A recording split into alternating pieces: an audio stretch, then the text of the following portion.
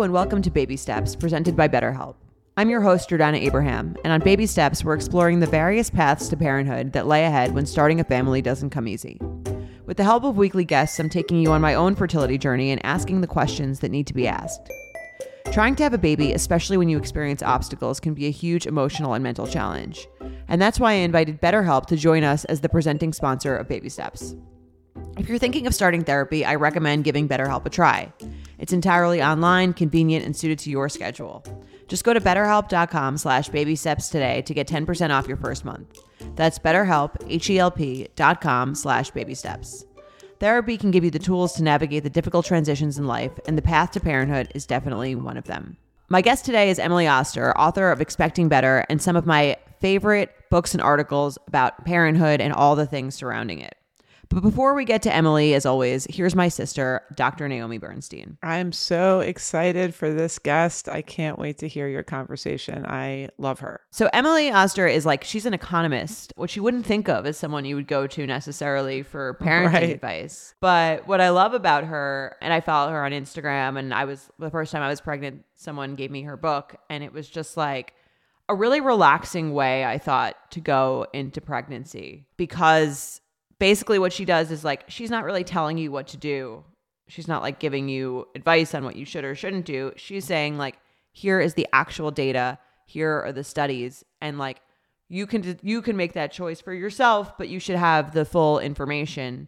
And basically what she was saying also on this episode is doctors don't really tell you this is how much coffee you can have, and the studies show all this stuff, or you can have a glass of wine every now and then. They don't really tell you that. And part of the reason is because it takes too long. I think in medicine, things seem very black and white. So it's much easier to just say, don't drink, don't have any coffee, don't eat sushi. Right. And it takes a lot longer if you're a doctor in a room with a patient going through the entire thing and, what the studies say.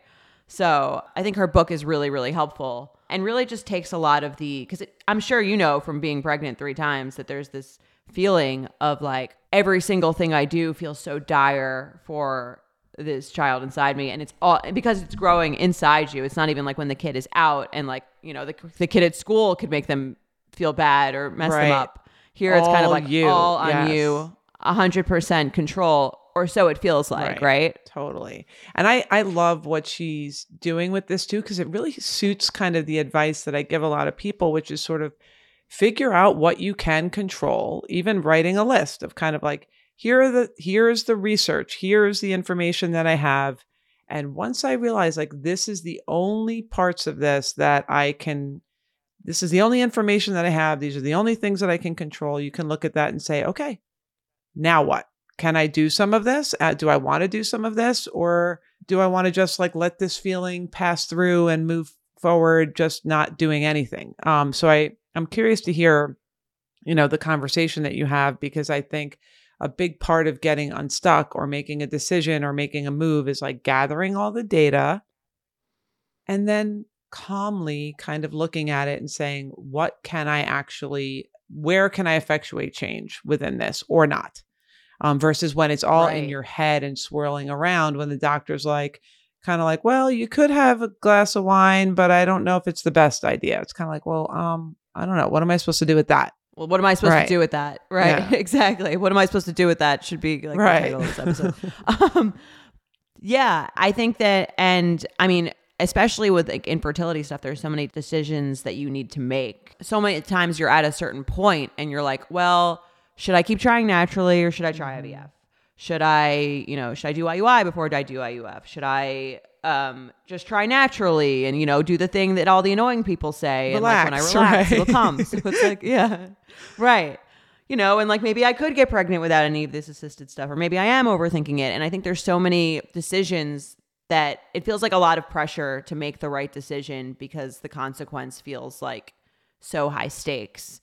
And Emily, you'll hear us talk about this thing where she talks about how there's no secret option C, which is basically saying people delay making these decisions because they think something's going to happen where they're not going to have to make the decision. Something really positive is going to happen where they're going to not, or even negative, I guess. Something's going to come in so that they don't make decisions. And once you accept that there's no secret option C, it kind of forces you into a decision, which is good. Yes. And getting to the point where you're like, there's no right or wrong move here. There's just going to be a move and it's going to play out however it's going to play out.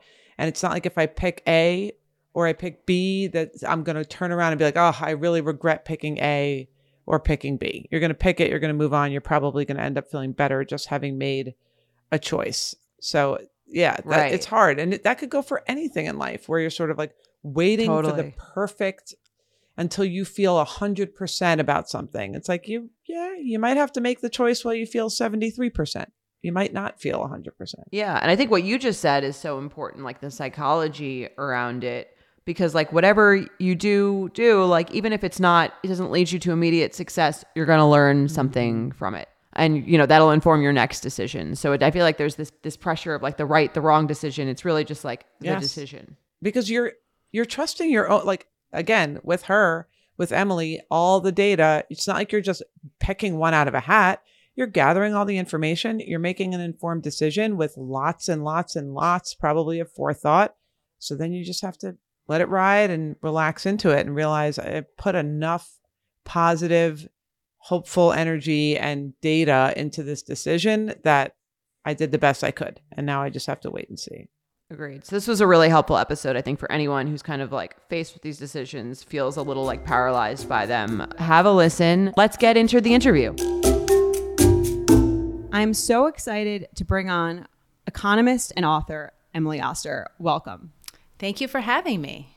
I have to say, I feel like you are sort of like among my friends who are pregnant or trying to get pregnant, like the way that people pass on maternity pants or something when they're done having kids. Like I got expecting better from a friend who was like, I'm done, please take this. And like, it will contain all the information that you need to know to not drive yourself crazy. So I feel like I'm sitting in front of like a hero, not just for me, but among my whole friendship circle of people in their mid and early 30s. I thought you were going to say, I feel like I'm sitting in front of the maternity pants of authors. It's like, yes, that is a treat. Well, thank you. That makes me very happy. Well, I'm glad.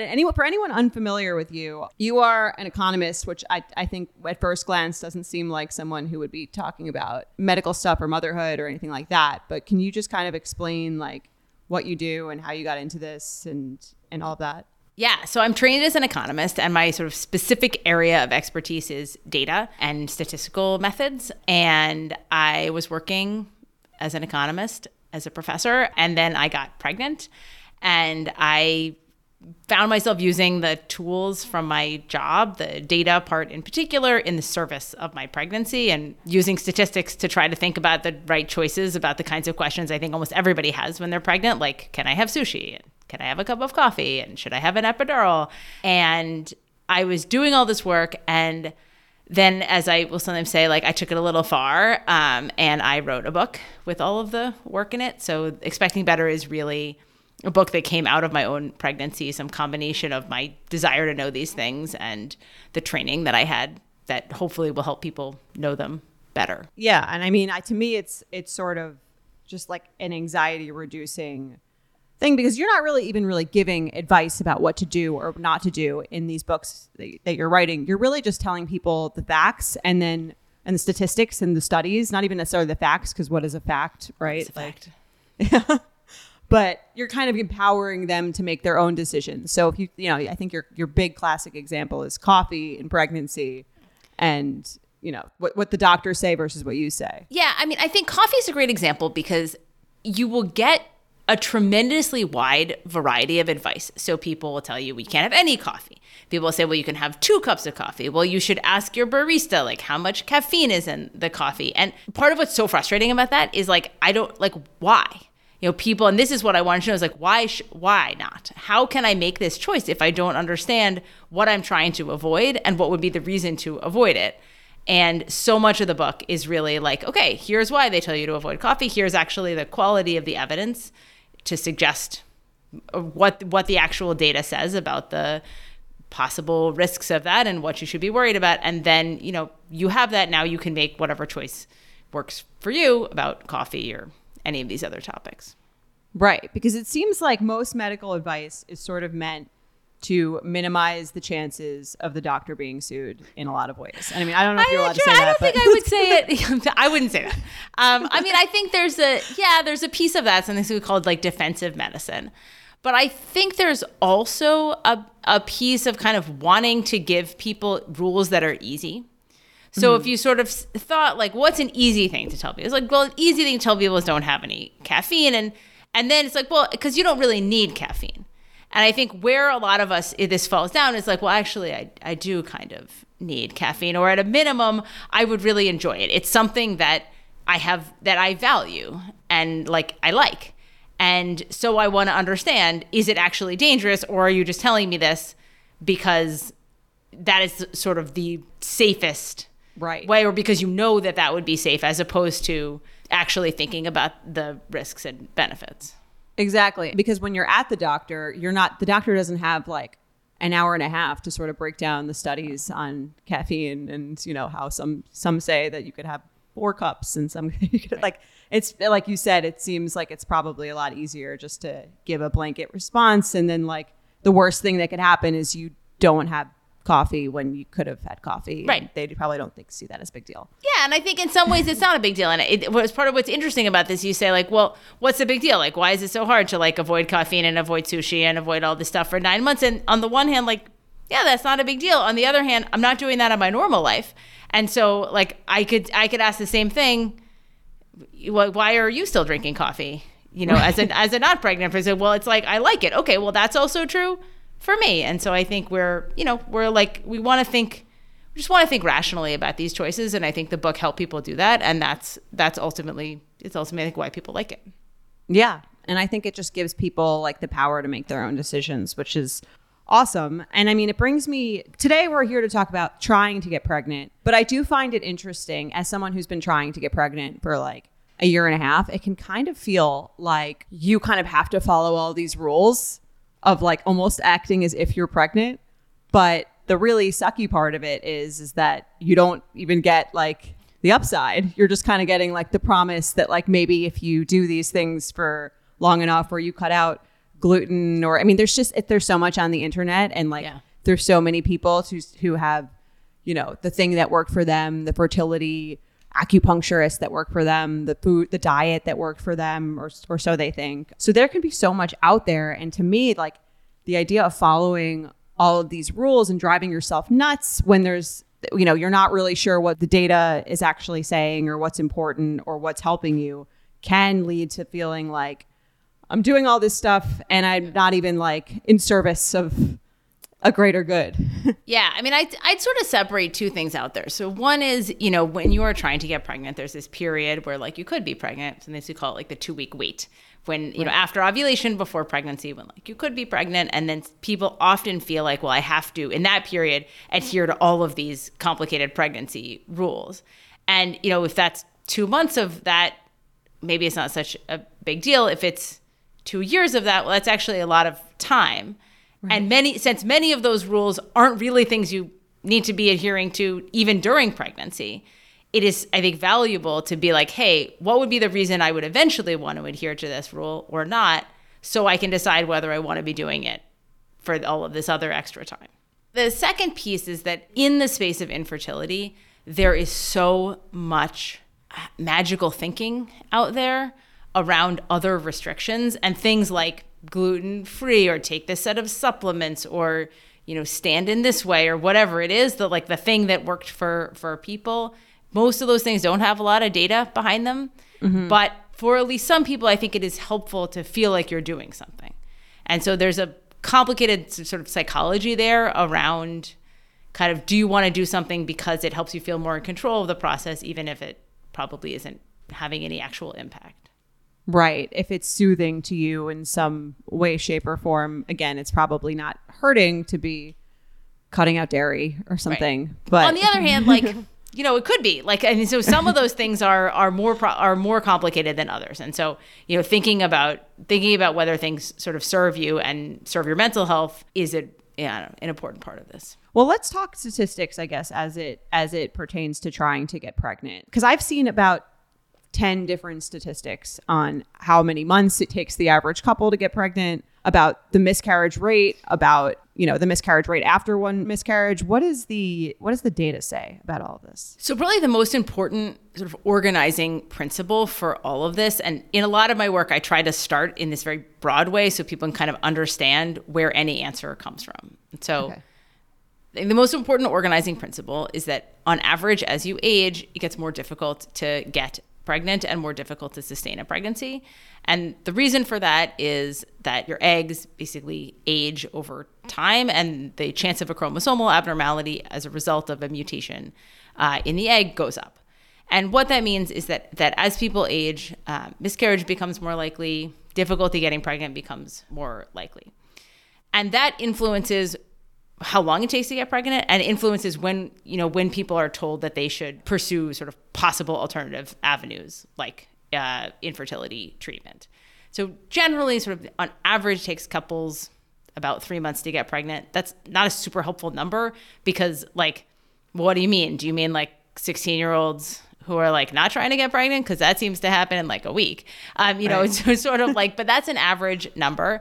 Generally, if you're sort of under 35, they would say, you want to wait like 6 months of trying before you go pursue infertility treatment. Yeah. As you get older, it's actually less time. And some infertility doctors will tell you basically, if you're trying to get pregnant after 40, just talk to a reproductive endocrinologist immediately.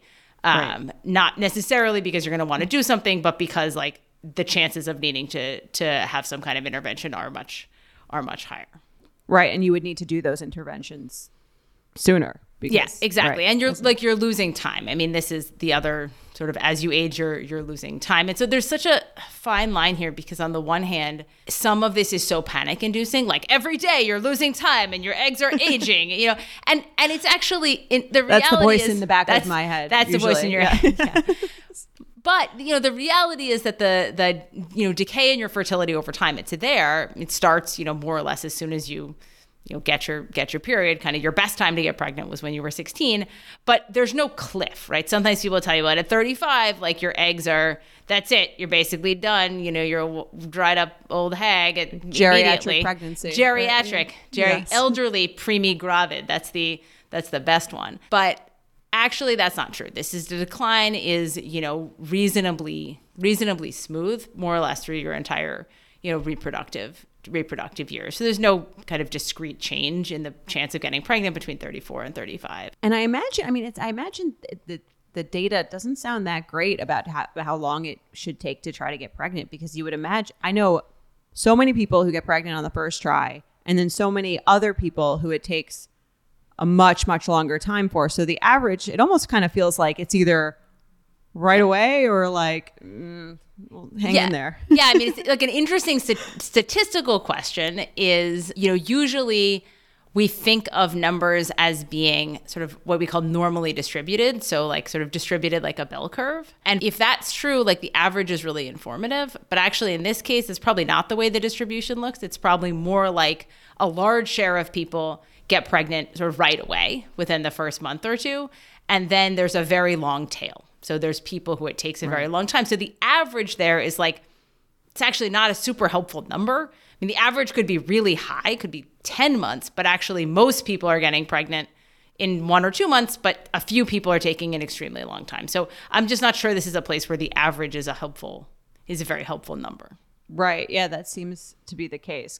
At least, anecdotally, that just kind of feels like how it is. I feel like most people are not in that 3 to 6 month range. It's like right away or a year and a half. Yeah. One way to say that is with, you might expect if you say the average is 3, that would be the most common, but I don't think that's right. Like, I think the most common is almost certainly, in the kind of 1 or 2.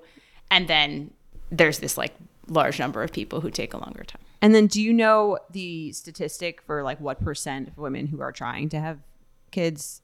And again, I feel like this is if you talk about trying to isolate results, this is probably tougher because I say what % of women, have infertility problems, but then, you take into account people who maybe like should biologically have less fertility problems, people in their 20s or earlier 30s, and then people in their 40s. It's like, how do you I feel like the data feels like a little confusing in that way because it would be skewed, right? Yeah, I mean, it's a very hard question to answer. So there are things you can do, like look at historical data from like the 1800s and ask, for people who got married for the first time at different ages, like what is the chance that they got pregnant and like that they ever had any children, which is a sort of very historical metric of like what was the chance of infertility by age.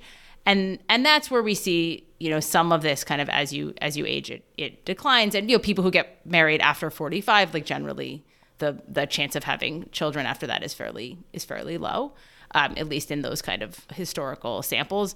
But answering the question you want kind of now is very hard because of the selection of who's in what group and because our data isn't very good. So for a bunch of different reasons. Right. Which makes it tough to feel like soothed by the data in the infertility space because it's all just feels like the only real statistics they give you are like the % chance that your embryo works even when you do IVF. Right. And even that is actually varies a lot across provider and varies a lot across time and across people. And is, I don't know. Even that number, even the average there is probably not that helpful. But I imagine it's like the data will only get better with something like IVF that's been around, like 30 years-ish? Yeah. So I think it will only get better. I think the thing that the IVF data is largely missing is this individual component, right? So the chance of getting pregnant with IVF, and I'm assuming you're going to talk to some fertility doctors, and so they can talk to a little bit more about why this is true. But the chance of getting pregnant with IVF is going to vary a lot based on the reason that you're pursuing IVF. So if the reason that you're pursuing IVF is that you have like PCOS, and you're not ovulating, but you're 25 and you have a set of healthy eggs and you have a partner with no sperm, mobility problems, IVF is very likely to work for you because it's going to definitely fix the problem that you have. And sort of similarly, somebody whose problem is a blocked fallopian tube. Okay, well, we know what that problem is. IVF is specifically designed to fix that problem. When the problem is more nebulous, like, you're older and so you have fewer eggs or you have fewer eggs and the eggs are less likely to be viable, then IVF may well work, and it works for a lot of people in that situation, but it's less obvious that it's the direct solution. That's a place where I think we could improve the data. So to be able to tell people more directly, like for people who are coming and seeking fertility help with your particular set of considerations, here is the chance that it will work. Right. Is there any data on IVF and like the difference between children born from IVF and children born without assisted fertility? There is a little bit of data on this, and you will sometimes see comparisons of like health outcomes for either babies or moms who have kids through IVF or not. And so, for example, there was a study the other day that said like the risk of stroke, which is extremely uncommon pregnancy complication, but that is higher if you've had IVF. The problem with both that study and this entire literature is that the characteristics of people who choose to have IVF are quite different than people who don't. Not so much choose, but the characteristics of people who end up having IVF are quite different from those who don't.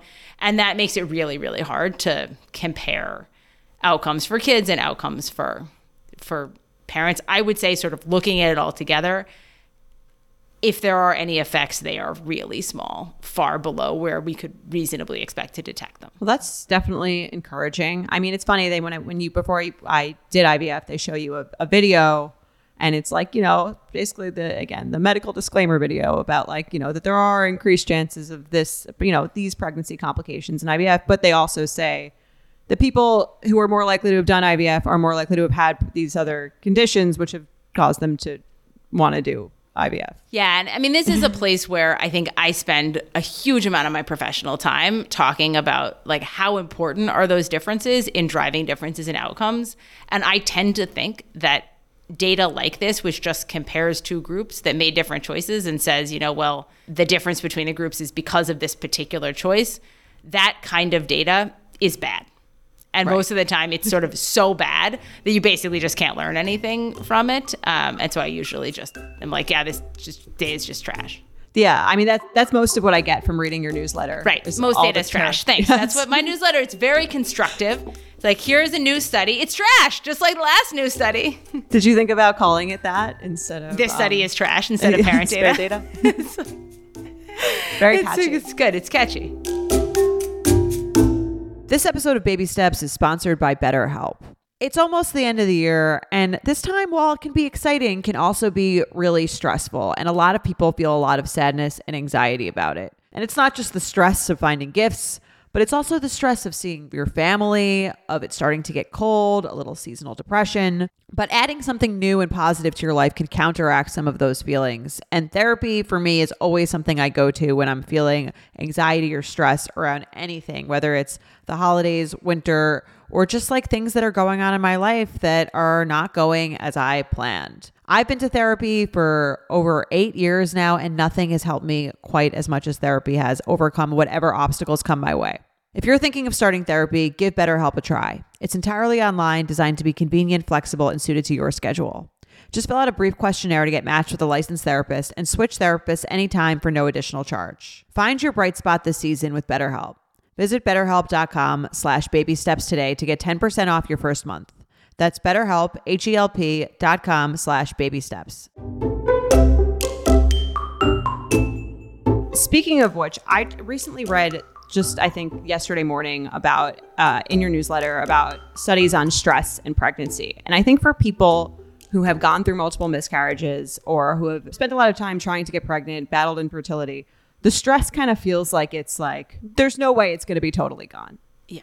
Right. So I really like that. Because it was basically kind of like part of this, the way I was thinking about it is like, can your thoughts impact your future? How can your thoughts impact your success with this? And people do say positivity is also like helpful for anything, whether you're dealing with cancer or any sort of medical ailment. They say that there's truth in that. Is there truth in that? I'm sure that there's some interesting literature on positive thinking. In the space of pregnancy, I think people worry a lot about the kinds of stress you're thinking about. Like, I'm worried about this. I'm worried something will happen to the baby. I'm worried about my job. I'm worried, like the sort of standard everyday anxiety stressors that we are having. And I don't think there's much evidence that those affect pregnancy. When we look at the, studies with really extreme kinds of stress, like the death of a spouse, the death of a parent while you're pregnant, it does seem like there are some measurable but really quite small impacts on birth weight. And so this is something that's like good to know, because if you have one of these very stressful events during pregnancy, it's good to be aware of that risk. But the ways that people worry about this, they're worrying too much for the most part about stress. And then, of course, that makes people more stressed. It's like, I'm worried, but now I'm stressed out about being worried. Like, I'm stressed. I'm not meditating enough. I should meditate more. Because it's just like another thing to add to your anxiety bucket is your lack of meditation. Right. Or your guilt over feeling guilt is a tough one. Another good one. Over. That's another good one. So, I mean, I think this data is so helpful. Another thing, I think, as someone going through like fertility treatments, there's so many options, right? Or it feels like there's so many options. And you have this thing in your newsletter about no secret option C. Can you explain sort of like what that concept is? Because I think about that a lot as it pertains to decisions in this process. If, do I want to go through IVF? Is it going to help? Do I want to, should I just keep trying naturally? All these kind of questions that you ask of yourself. Yeah. So this idea is really intended to help people kind of work through situations in which you have a choice, and both choices are kind of not like whether they're bad or they're just not the thing you wish was happening. Right. So infertility is a good example. You say, like, I have to choose between like doing IVF or like just continuing to try to get pregnant. And like neither of those are necessarily appealing options, right? Because IVF is physically draining and expensive and has, other, like, it may be emotionally hard to start doing that, but continuing to try, especially if you don't think it's going to work, is also emotionally draining and, takes time and maybe affects your relationship. Like, both of these things are not where you want to be. I think sometimes people will just avoid making the choice because they're waiting for secret option C.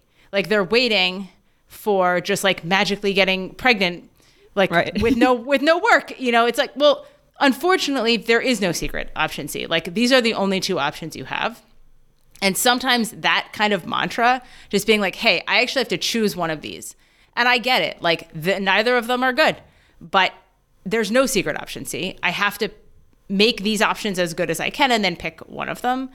And for some reason, for me, and I think I'm glad to hear this has helped you too. Like that mantra is really helpful in recognizing the need to move forward. I use it with my kids too.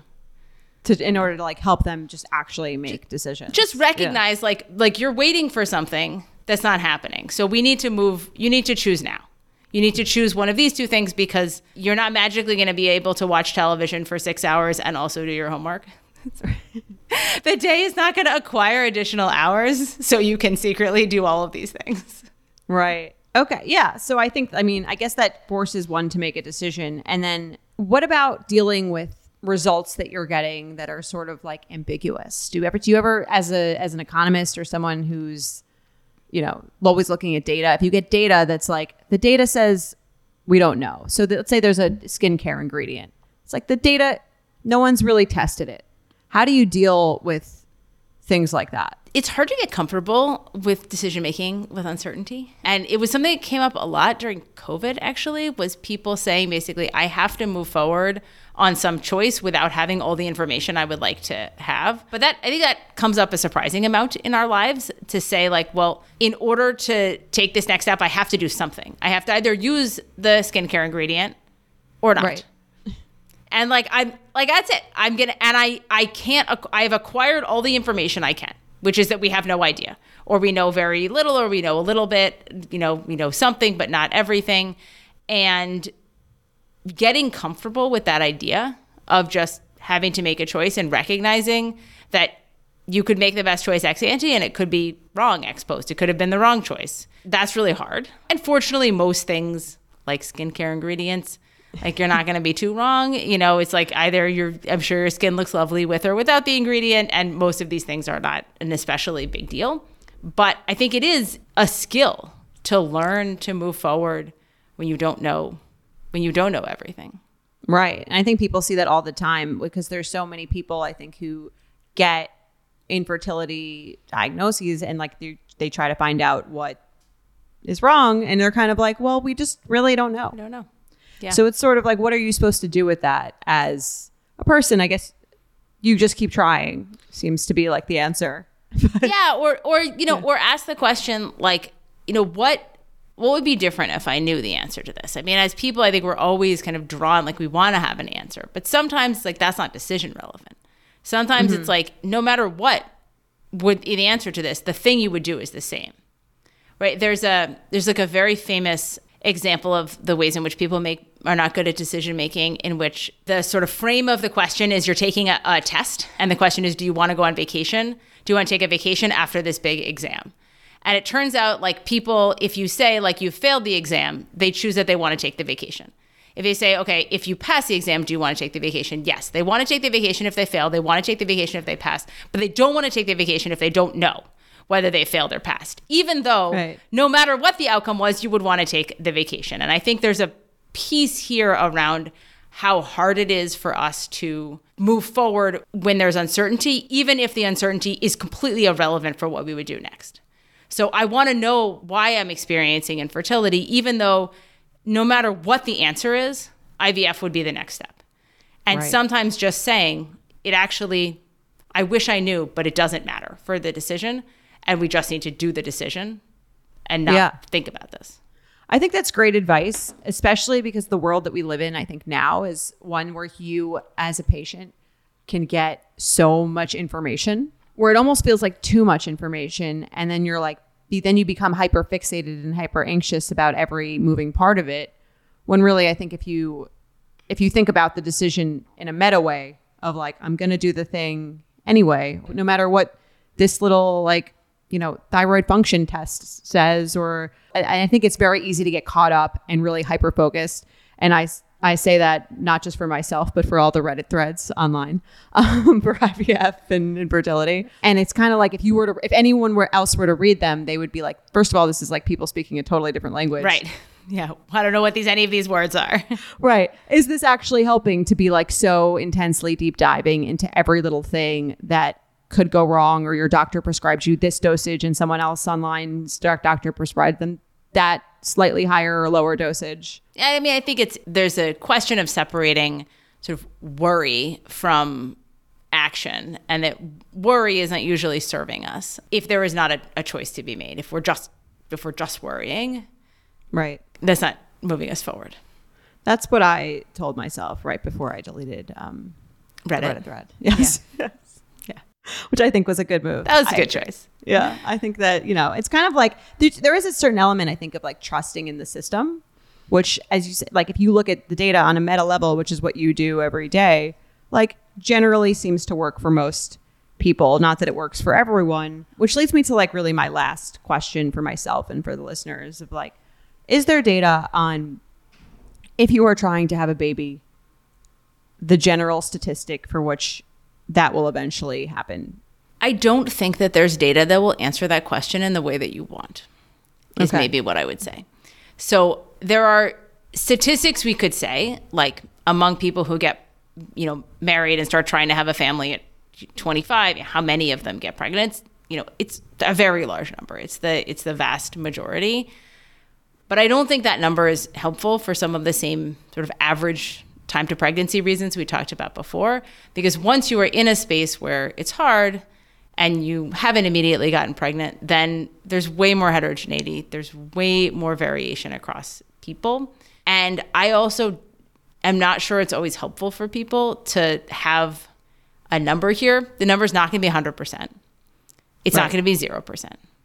And so thinking about how to move forward in a place where you can't be guaranteed that this will work, but also it might. That's kind of the challenge. Yeah, that's, I guess, the ultimate mind game of all of this kind of stuff, right? Although also knowing that there are alternatives to, having a family. I mean, I think, so for me, that piece of kind of thinking about either by yourself or if you have a partner, with your partner, kind of before you embark on some either an initial fertility journey or particularly if you're sort of pursuing infertility treatment, it's actually worthwhile having a conversation about how far down this road are we going to go and what are the other alternatives we would consider to grow our family. And for some people, there are a lot of things that would be on that table, and for some people there are fewer, but it feels like a conversation that probably wants to happen earlier rather than later. Right. And it can be so weird, I think, to like, or not, weird is probably not the right word, but it can feel, I think, kind of sad or depressing to even have that conversation, because it almost feels like by saying something is an option, then you are saying that the other thing is not going to work. Right. Yeah. But that's not true. I mean, that's not the way that works. The data says that's not true. That's not true. Okay. That's not true. And I think, people's psychologies around this differ, but I think for a lot of people, actually there is a fair amount of value in having thought about that in advance, because you may end up, it may be harder to think about it down the road. Right. And for me, at least, for every step of what I've been through, I feel like the idea that I would have done IVF when I started trying to get pregnant seemed like so crazy and so far off. But then by the time I had decided to do it, it was kind of like, it didn't seem like that big of a deal. Like almost like the more your mind can get used to the thought of something, the less like crazy it seems. Mm-hmm. Yeah. Right. Absolutely. Yeah. And then like there's a space for following up on all these conversations. And, I think when people first start thinking about getting pregnant, they rarely have this conversation. That's probably fine, because for a lot of people, it works right away. It's once it doesn't that I think you start wanting to get on the same page. Well, this has been so helpful. I, again, feel like I have been speaking to one of my idols in this space, because this is, this becomes like a large part of what I consume. And the best part about following you on Instagram, and you guys should all go follow Emily on Instagram. What's your Instagram handle? It's Prof. Emily Oster. Prof. Emily Oster. I watch your Q&As on Wednesday, and even as someone who doesn't have kids, I actually really enjoy the ones about having kids, because it just goes to show me that like the stress doesn't really end. No. Once you get there. It's like not, because in your head, I think when you're trying so hard to achieve something, you're like, well, once I have it, then I won't be stressed about anything. And I see the questions that people ask you, and I'm like, oh, they might be even like more stressed than I am. So in some way that's soothing. I don't know why. No, I think it is. It's like it's always interesting to see like, everyone else is also really anxious. Like, that makes me feel better. Right. Everyone else is overanalyzing, Exactly. I'm not alone. Exactly. But thank you so much for coming on. Where can everyone find you? I know you have so many different things going on. You have their newsletter, podcast? So the best place is parentdata.org, where you can subscribe to the newsletter and you can search all of the stuff that I've written about parenting and pregnancy, and Instagram, where it's Prof. Emily Oster. Great. And the parent data, now you now also have like a search engine, right? Yeah. So parentdata.org will get you to the website where you can search, or you can ask our chatbot, whose name is Dewey, who will answer questions. Amazing. I mean, like that's kind of like the dream, because, you know, I told you in the beginning, I'm not sure if I was on air, but I DM'd you because I'm like, I have these questions. I don't know anyone who knows the answer. You know the answer, but now you've created a system. The chatbot knows the answer. Yeah. Sometimes it's better.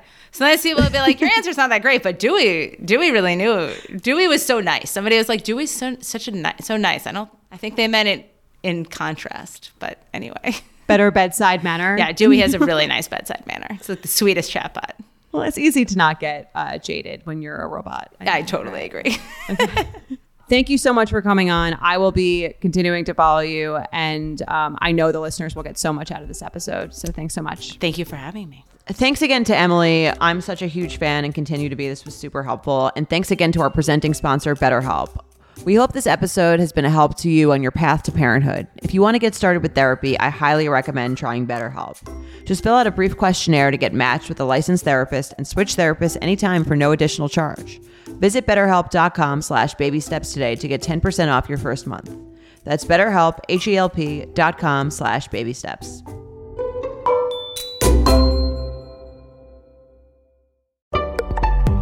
Betches.